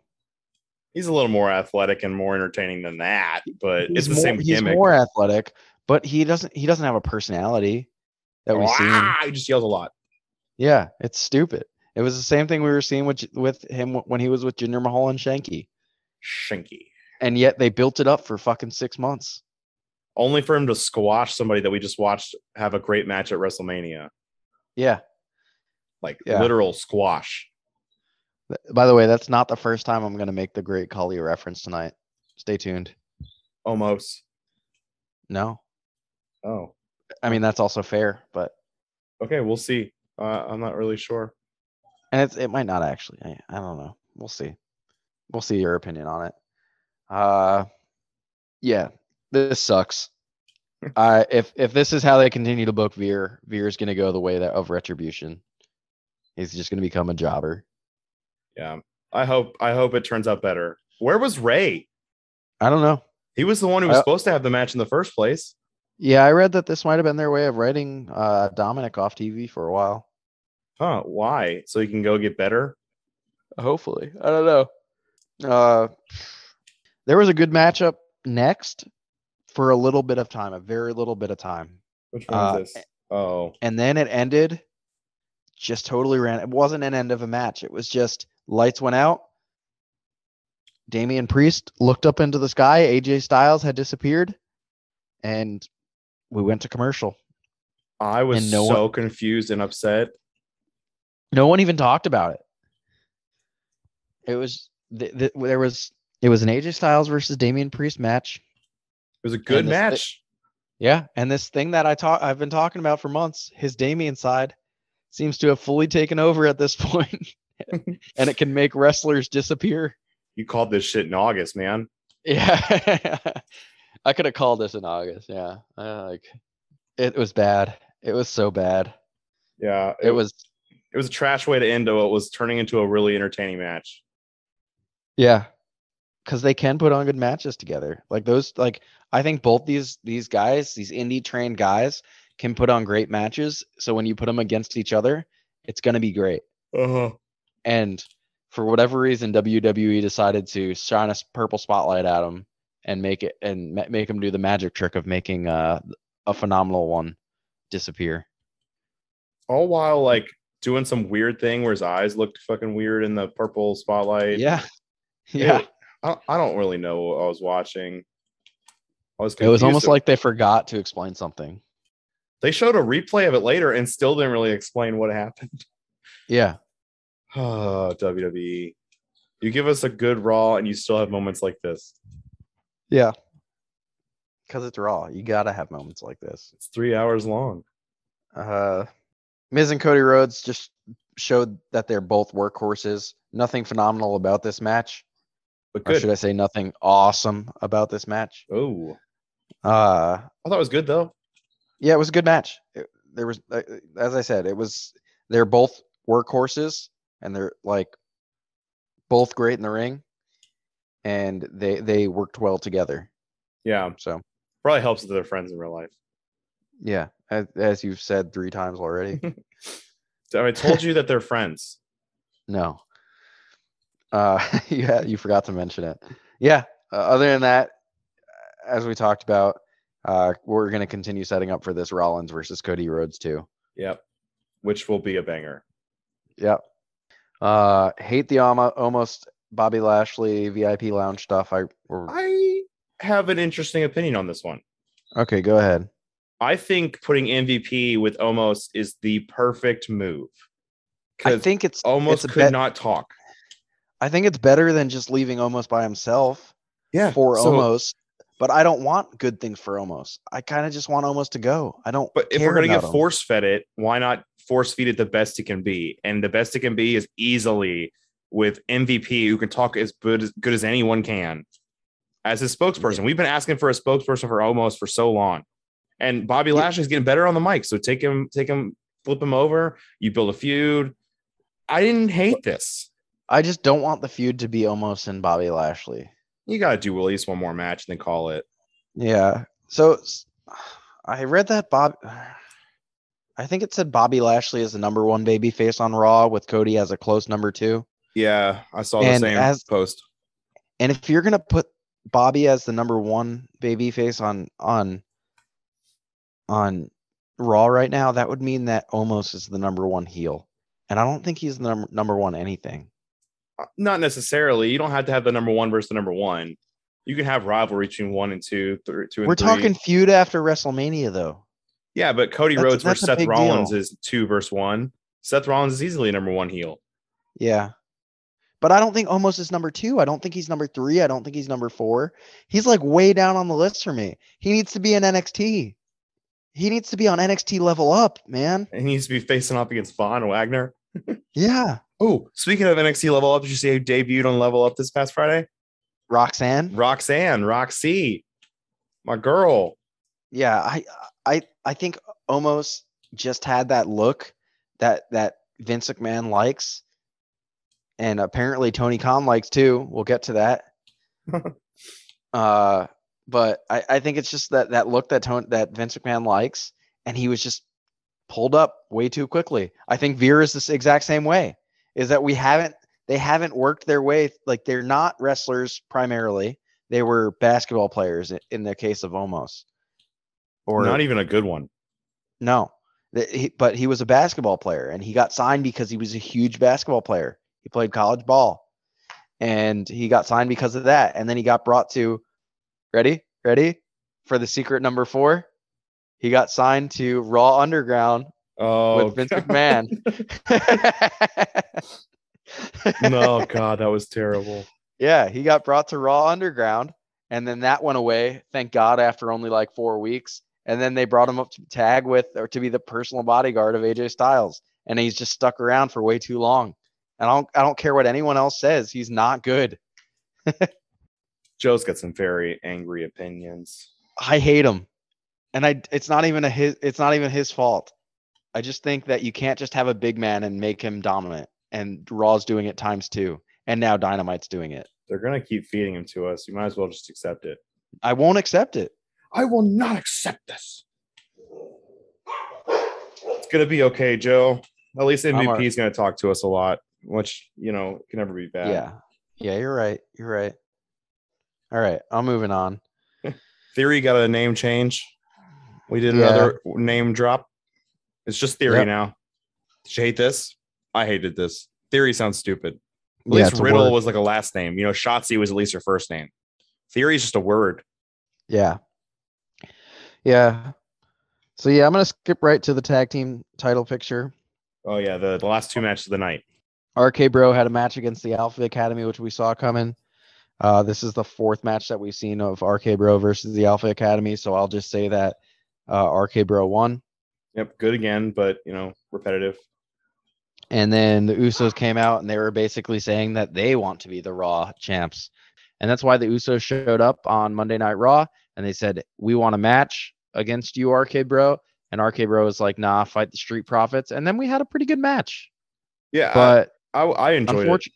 Yeah, it was a good match, but unfortunately the Street Profits lost, which means that the Street Profits are probably not in the title picture anymore. Yeah, we're easily getting Usos versus RK Bro match, probably at WrestleMania Backlash.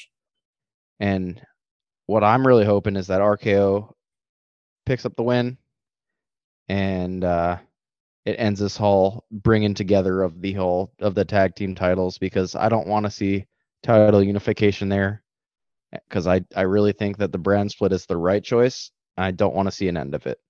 What do you think? I'm the same way. I really don't want a brand split to end. I like having two tag team champions. I like having two women's titles.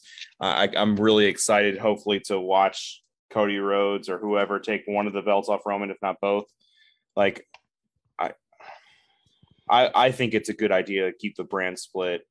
The roster is smaller, but I do think it presents more opportunities. We'll have a brand split for more people to shine because you have independent stories on both shows. You don't mix the shows.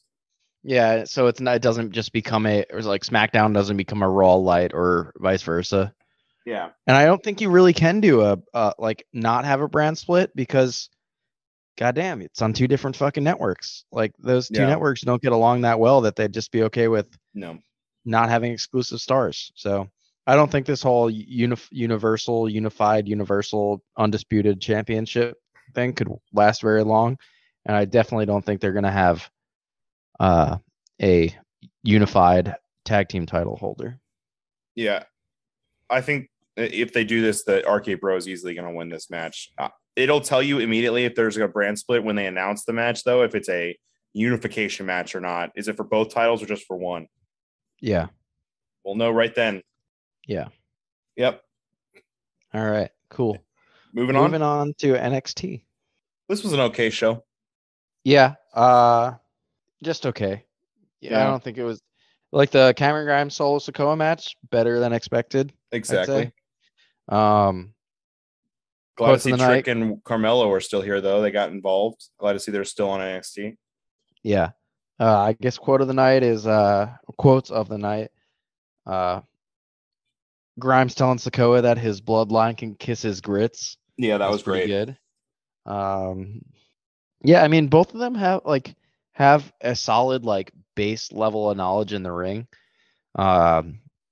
Where Solo Sikoa is that, I'm just gonna say it, bloodline style of wrestling, that Samoan style of wrestling that we've become so accustomed to since Unagi. the wild Samoans. Umaga, yeah, sorry. Unagi. Yeah, the wild Samoans, like we've just become accustomed. I don't know what I was saying. We've just become accustomed to that kind of wrestling from these Samoan, this dynasty. And I think Solo Sikoa has that as well. So we know that. And then Cameron Grimes, who's trained by the fucking Hardys, like, yeah, like they both have a good style and good base level of knowledge in the ring. So these two putting on a match can't be bad, right? No way. Can't be bad. It was better than I didn't have high expectations. I thoroughly enjoyed this. Yeah. It was better than most of the matches on the night, except for one. I hate the Joe Gacy storyline right now. Oh, I had a feeling you were going to say that. It's a weird turn. They're trying to show you that he's like this good, like he's doing it for good or trying to make peace, and it was like underhanded or whatever. And now it's just like in your face that he's like a evil villain, like kidnaps people and steals their shit, puts on fiery rings. It was weird. I didn't like it. Yeah, I didn't either. I almost hated it as much as Von Wagner beating Ikemen Jiro. Whatever. I wasn't going to bring that match up. Fast forward from there to Mandy Rose and Dakota Kai, just to say that Mandy Rose, sup? Dakota Kai, sup? I'm a fan. I was more of a fan before she turned heel, where it was just she was like kind of girl next door. But do you think Wendy Chu's getting a title shot? When? I don't know, but like, or what kind of title? Mandy, because she like got involved in this match and like she was there, and afterwards she like super soakered the whole group of them. I was like, is Wendy Chu the next number one contender? I didn't even think about that. She's a comedic role. I didn't really expect to see her go up for the main title. I read some stuff that said that they were really happy with her performance as that crazy whatever her thing was with Xia Li backstage. Zion Quinn or something. No, Zion Quinn's that dude who won the match before the main event. Yeah, you're right. It was like Shanggong. Oh, you racist fuck. That's not what I meant. No, it's like Xia Li, Boa, and her were all in that group that started with an S, and I can't remember what it was called. Shinda her. No, that was Jesus Shanky Christ. That was Shanky and whoever the guy that was Duke Hudson's friend. No, this is Grayson Waller. What is going on with you right now? I can't think of any name anymore. Shindaher was Grayson Waller's friend and Shanky were in Shindaher. Oh my gosh. All right, I'm gonna stop talking. So yeah, because they're so happy with her performance there and they know she's a good worker, they gave her a contract extension next year, and I wouldn't be surprised if she gets a title shot here against Mandy. She's good. Fuck it, it'll work. Yeah, like I just think she is a comedic role. So in my opinion, it's like the comedic role doesn't go up for the number one contendership if they haven't really had any big matches, and she hasn't. She was in the Dusty Cup and lost. In the finals. Yeah. I don't know. She had matches when she was dressed in that white and black face paint in that one group that we can't remember. I don't know. But yeah. Then we had an NXT debut. Yeah, we did. Not debut. Oh yeah, return, because she was in one of the original takeovers. Yeah, she was whenever her husband was there, was in it all the time. Wait, were you talking about Mei Ying? Is that what it was called? Yeah. What was the name of the group? The Mei Ying Classic. Oh, you piece of shit. I didn't think there was a group's name. Yeah, Tian Sha. Tian Sha? Tian Sha was the stable between Xia Li, Boa, and Mei Ying. All right, cool. Glad we closed the loop on that one. Yeah, came full circle. Anyway, yeah, Natalya came back. I was honestly, even though I've never liked Natalya, I was still excited to see it because of what we've seen when other wrestlers come down from the main roster onto NXT 2.0. I was excited about it, and then I was disappointed by it. I think it works. I'm glad she's still the heel. I've never been a Natalya fan, but I liked this. Did you? I actually did. I didn't like the initial thing where she was like half crying and like, but when she turned and was still heel and like attacked Cora Jade and it was like, I'm the big bad coming down from the main card to kick some asses of some NXT people. I think that fits Natalya. Yeah. I'm glad she'll beat up on some of the lower tiers, and I'm glad Cora Jade will beat her at the end. This will work. Yeah, I just don't know if it'll be. I don't know. Somehow I think maybe it's just because in my brain I know it's going to end up with Natalya in the ring screaming, "I'm the boat!" Yeah, I'm just not looking forward to it because she even called her the best of all time. Cora Jade called her the best of all time, and I was just like, yeah, I threw up a little in the back of my throat. Yeah. Cora Jade is not a very good actress, by the way, and she should stop trying to be. Yeah, I don't know. I'm not excited yet. It did not give me Dolph Ziggler and AJ Styles levels of excitement at all. Natalya's not Dolph Ziggler and AJ Styles, though, but for what it is, I think it's good. It will definitely invigorate some life in the women's division of NXT, which I think it could use. With Raquel Gonzalez gone, who knows what Io Shirai and Kaylee Ray are going to be doing for a while. Wait, didn't Natalya get set up for a match against some no-name? Fallon Henley. No, the other one. The other brunette that's been trying to get into the one that's been trying to get into Diamond Mine. I don't know. I don't remember her name, but that's the one she's facing. Let's move on to the main event. Yeah, let's go. I fucking love gauntlet matches, and WWE has been killing it every time they do a gauntlet match. And this one was so good. Yeah. Yeah, it was It was the Creed brothers just basically running the show for the entirety of the match, which which was obvious. yeah, pretty obvious. And as soon as I saw that they were starting the match, I knew that the Pretty Reckless was going to be Pretty Deadly, Pretty Reckless, the band. Taylor Momsen. Yeah, you're right. So Damn. Yeah, sorry, the Pretty Deadly. I knew that they were going to be winning the titles, yeah, and I was honestly, I don't know, I guess I was a little surprised. they are being pushed pretty heavily. They did like a year on NXT UK as the champions, and they just were unbeatable over there. So like, Huh. I'm not shocked that they got immediately pushed over here. It is a little shocking knowing how much talent they have in the tag team division on NXT that they threw a brand new team in there, but they definitely, Pretty Deadly definitely has the talent to win it, and they are perfect heels. Okay. Even though it's kind of crazy that in 2022 your heel vibe can just be that kind of like, I don't want to call it like the gay A little bit, vibe, like a little bit feminine. well, the feminine vibe can be a heelish tactic or a heelish vibe still, but that's clearly what Pretty Deadly is.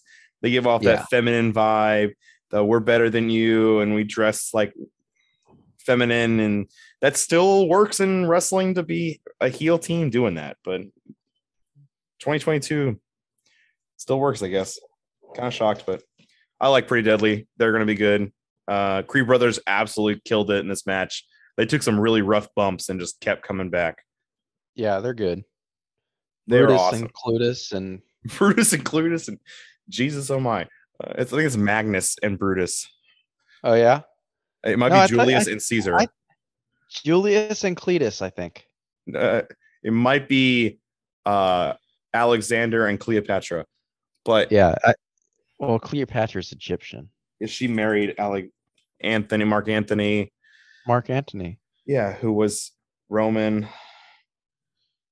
Reigns? Reigns. Moving on to AEW Dynamite. Oh my Lanta. Brutus and Julius. It's Brutus and Magnus. Brutus and Julius Creed, the Creed brothers. It's Consequences Creed and Brutus Creed.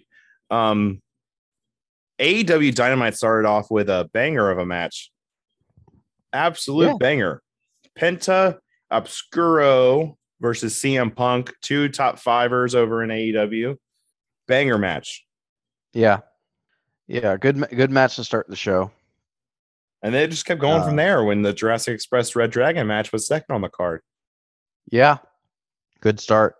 It was CM Punk obviously won this match, so now I guess does he pass him up on the standings now?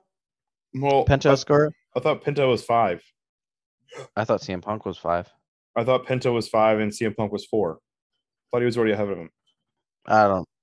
Okay, well, there's no way knowing. Put him over Penta Oscuro. Yep, he's definitely going to be higher on the rankings now. Yeah, so good for him. I don't know, man. AEW title picture is kind of weird because MJF would have a lot of work to do, especially after this week, to get to what Dylan's been saying for a long time, which is that MJF is going to win at the next pay-per-view. I think it's going to be more like what I was saying. I think that MJF Wardlow's happening at Double or Nothing, and that you're going to get somebody else. I think CM Punk at Double or Nothing as the Hangman Adam Page number one contender. Yeah, I think CM Punk's going to keep riding this like beating good and he people loses, right? thing. I think so. I don't think you put the belt on CM Punk. Yeah, I don't think he should be I don't know if you put it on him ever. Yeah, I don't know if he got signed to do that. I just don't know if that's really what he got signed to do. Yeah, I personally I don't think it's the right idea. If it was WWE, I would say absolutely CM Punk is getting the world title. But in AEW, I don't know if he gets the world title ever. They're just more stingy with it, and I think they are using it to build the future. I don't think CM Punk is the kind of guy that's the future. I think he's the here and now while he finishes off a few years of his career. I would be shocked if they put PG Punk as the champion. Yeah, I would too. right. Other great things that happened on Dynamite. Obviously you said MJF lost to count out to Sean Dean, and they made a huge deal of that. Yeah. It was buddy. Oh, sorry. My dog just fell in between a crack, and she was crying like she was in pain. Don't be a dumbass. She okay? Yeah. Yeah, she's good. She's back over here now. It's okay, bud. It's okay. Lay down. Lay down. Lay down. Lay down. Yeah. Yeah, so the whole storyline behind this was obviously the Wardlow thing, where Wardlow shows up, and because Wardlow shows up, MJF starts running away, and as he's running away, the ref starts counting him out, and MJF comes back on the microphone. He's like, I'll pay you 3 times whatever Tony Khan's paying you if you do not count me out right now. And the ref still counts him out, and it's the first count out victory that we've ever seen in AEW. After the first disqualification one went the same way between Sean Dean and MJF. So yeah. I kind of like the story, but they're definitely selling Sean Dean's Dons as an absolute jobber. Like, you know what the vibe I got was? What? Leo Ruff. Oh boy. Leon Ruff walked in and won a title. Sean Dean's not winning any titles here. Yeah, he's not winning any titles, but that's still the vibe I get. It's like this jobber who somehow keeps on winning, and it's over MJF, who might as well be a title. Yeah, that with how protected he's been in the company so far. Yeah, absolutely wild. I don't know I feel like they're just killing MJF's potential championship momentum here with this whole storyline. I think he loses to Wardlow. Yeah, I think he's going to lose to Wardlow too. And that's going to take him completely out of the title picture. Yeah. So MJF at the end of this in a backstage interview says, I've been doing this thing wrong. Now I am going to use the contract that I have him under to book him under whatever match I want. And next week he's going up against the Butcher, which I obviously think Wardlow's going to win. Clearly. Yeah. The Butcher doesn't get put over. You have some things to say about Eddie Kingston, Santana, and Ortiz versus the JAS, the Jazz. I hate this so much. The Jericho Appreciation Society won this match, which sucks. But I do agree with Dylan. I think this is building to like a big thing. I've heard there's a rumor that Blood and Guts might come back, and they might do this in Blood and Guts instead of waiting till Double or Nothing. Or they might do both. I didn't hear Dylan talking about that because the Double or Nothing's where we're expecting to see the Stadium Stampede. The Stadium Stampede match, and that's kind of where I expect to see Jericho Appreciation Society versus the. Remember last year they did Pinnacle versus Inner Circle at Blood and Guts, and then Stadium Stampede. Yeah, and that we talked about how we were tired of seeing those guys face each other. So yeah. Well, worst case scenario, we get Stadium Stampede only at the pay-per-view. Kingston will have to find a couple more people to make that work. It's going to be Guevara. You need to make it work. Did you notice there was like some words that the thing said before Judas started playing for the intro? There was like some words. It was like the Jericho Appreciation Society. And then it was like, then Judas started. And I was like, fuck, you're even ruining Judas. Yeah. Everything about this fucking sucks. And then they won. Which, I mean, I guess push the heels until the big match and then let Kingston and Santana and Ortiz win. But Guevara and I'm going to go ahead and say Miro. I don't think Guevara will be there because I think he's going to continue this storyline with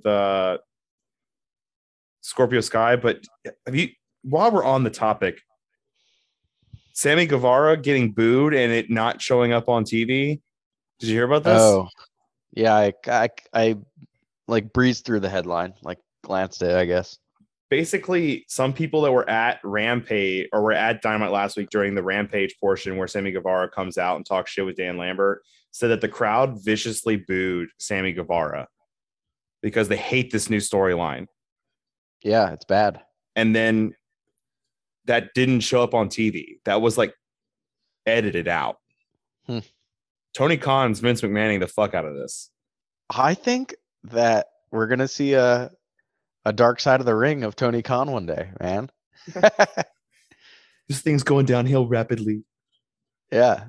It's things are looking really bad down here. I really think we need you to come down. Help us out. I'm just shocked that Sammy Guevara has become something so hated so quickly. Sammy Guevara did it himself, I think. And I don't think AEW helped. I honestly think AEW WWE'd him. He got into a relationship in real life and AEW was like, yeah, we need to feature this relationship on the storyline because it was so high profile because, you know, he was engaged and she was married in the past. And they were like, yeah, it's everyone knows about it, so we might as well feature it in the storyline. And when you bring the real life relationship to a face couple, they were both face. I don't think face couples work in wrestling, man. Not unless they're going up against the heel couple. Yeah, I guess like Seth and Becky worked when they did that because they had the Baron Lacey Evans thing. Yeah, and I mean Brie and Brian Daniel or Daniel Bryan. God Brian damn, I've never done it that way. Daniel Bryan against Miz and Maurice, or Edge and Beth Phoenix against Miz and Maurice, or insert couple here, John Cena and Nikki Bella against Miz and Maurice. Like, that works because they're a face couple only to go up against the heel couple. And other than that, they're independent wrestlers. And I think that the heel side of the wear a couple thing works. Maybe maybe after all of these things, we move to Sammy Guevara and Tay Conti versus, like, I don't know, Adam Cole, Britt Baker, and maybe it'll work then. No, I don't want to see couples in AEW, honestly. I'd rather them just be wrestlers like they were before they were couples. Yeah, Sammy Guevara's career could probably use that because, man, if the fans are turning on him, he was super over, man. He was so over when he beat Cody. And then they started pushing this thing and he hasn't been on screen without her for so long, and I'm like, whatever. And he could talk and she can't, and he like throws the mic over to her for things, and then it just like derails quickly. Yeah. All right. We'll move over to the main event, and then we'll close this thing up. Yeah. All right. So the main event, we had Minoru Suzuki versus Samoa Joe for the Ring of Honor TV title. TV title. Sorry, I'm new to Ring of Honor. Yeah, I get it. It's all good. Yeah. So for the Ring of Honor TV title, Minoru Suzuki was the champ, and we didn't get a repeat of the Suzuki incident, which was good. And this was so fucking hard hitting, like disgusting. I would hate to be drinking for this match. Yeah, chops for days. Disgusting. I mean, yeah, I don't really know if I have anything else to say about this match. You didn't finish this match, did you? I haven't finished it, but who won the match? Samoa Joe won the title. New Ring of Honor TV title on Samoa Joe. Yeah, it was a good match. It was enjoyable to watch, but it was mostly just like, you know, both the style of these guys is just hard hitting, and that's what they did to each other. So I liked the match itself. Samoa Joe became the TV champ, and then Jay Lethal and his, I guess, homeboy came out. Sanjay Dutt, first of all, put some respect on Sanjay Dutt's name, dude. Wait, who's Sanjay Dutt? Is he the short one, not the big one? The short one who's been hanging out with Jay Lethal, Sanjay Dutt, who was a former X Division champion and good friends with both Samoa Joe and Jay Lethal. Sanjay Dutt, more like Sanjay Butt. Okay, rude. Put some respect on his name. He was awesome back in TNA. but they brought with them a big buddy. Yeah. Something Singh. Former NBA player for the Dallas Mavericks. He's like 7'3" or something super big. Satnam Singh. Yeah, he's huge. I don't give a shit about this. I thought AEW was above this. And who does he I remind really you of? thought the Great Khali. He was not good. I did see the clip of him attacking It Samoa was Joe. so bad. It was he's 7 feet. He's 7'3". He's a big man and going against smaller people. So obviously he's going to be dominant, even though he's never fucking wrestled a day in his life. God damn it! Really? Are we really doing this? I'm butthurt. Wow, over AEW. I'm butthurt over AEW. I'm butthurt over what I thought was supposed to be pure wrestling, pure fucking talent, and now we're putting Satnam Singh in the fucking ring. I'm butthurt. I'm just worried because we talked about it last week, and we're like, fucking they're playing the couple game with Tay Conti and homeboy. They're playing the fucking big guy who's gonna beat up the fucking professional fucking wrestlers after never wrestling a day in his life. We're just going down a bad road that a company like AEW can't, who's been around for decades and however long WWE's been around, can survive that. And AEW is going down the road of that WWE has, like, people are mad at WWE for. And I'm just worried. As you should be. Yeah. This was one of their biggest dynamites in a very long time. And they ended it with a fucking nobody 7'3" almost wannabe attacking Samoa Joe after Samoa a huge fucking win. Joe. Yeah. I'm angry and I'm concerned because I really like AEW. And if they're gonna pull this bullshit, then why? Like, AEW is my escape from WWE. If I'm gonna be watching WWE on AEW, why the fuck am I even watching it? I recommend Impact then.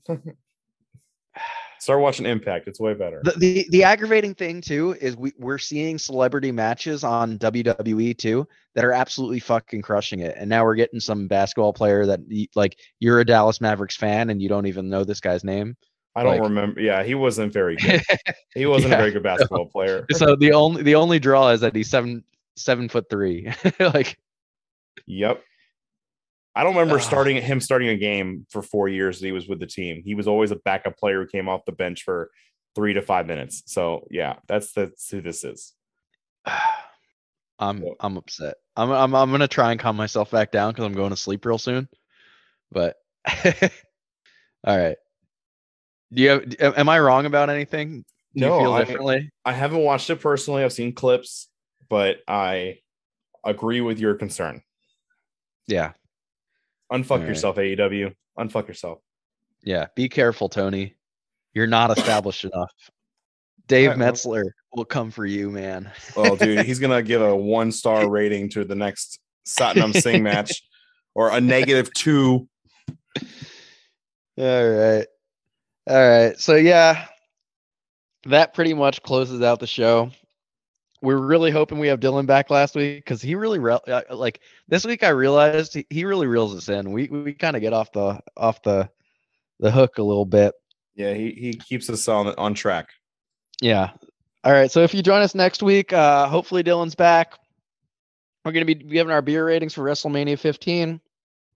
We'll be giving our weekly wrestling recaps, and I think Battle of the Belts is this weekend, so who knows what we'll see for AEW champions when it comes to next week.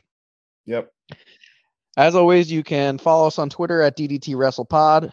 Please remember to rate, review, subscribe on whatever podcast platform you're listening on. We have been the Drunk Judes, Joe and Chad, and we'll catch you on down the road.